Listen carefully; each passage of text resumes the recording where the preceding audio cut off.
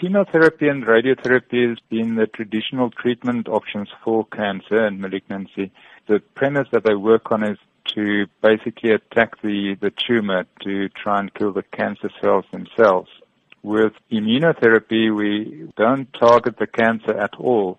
What we do is we target the immune system in the patient to effectively switch it on and specific parts of the immune system. And that would then activate the immune system in the patient's body itself to attack the cancer cells.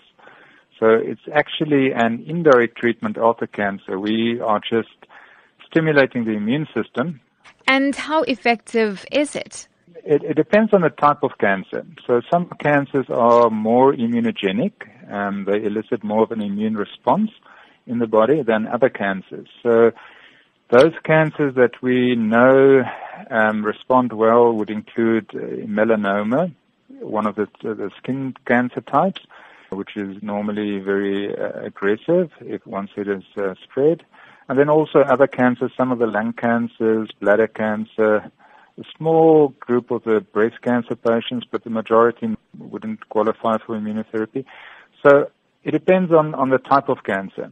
Traditionally, melanoma has not been a cancer that responded very well to chemotherapy or radiotherapy. And with the new immunotherapies, we see much, much better responses. Patients living much longer once they respond. And what about any side effects from immunotherapy? In general, it's tolerated much better than chemotherapy. Most patients have very little side effects. The type of side effects, some patients have an immune response in other parts of their bodies. In other words, the immune system that has now been switched on also attacks some of the other areas in your body. So you might get an immune response in your lungs, for example, and get an inflammation response in your lungs or in the joints or in your bowels. If it happens, it's normally an inflammatory response, which can be treated quite easily, but in general, it's much better tolerated than chemotherapy.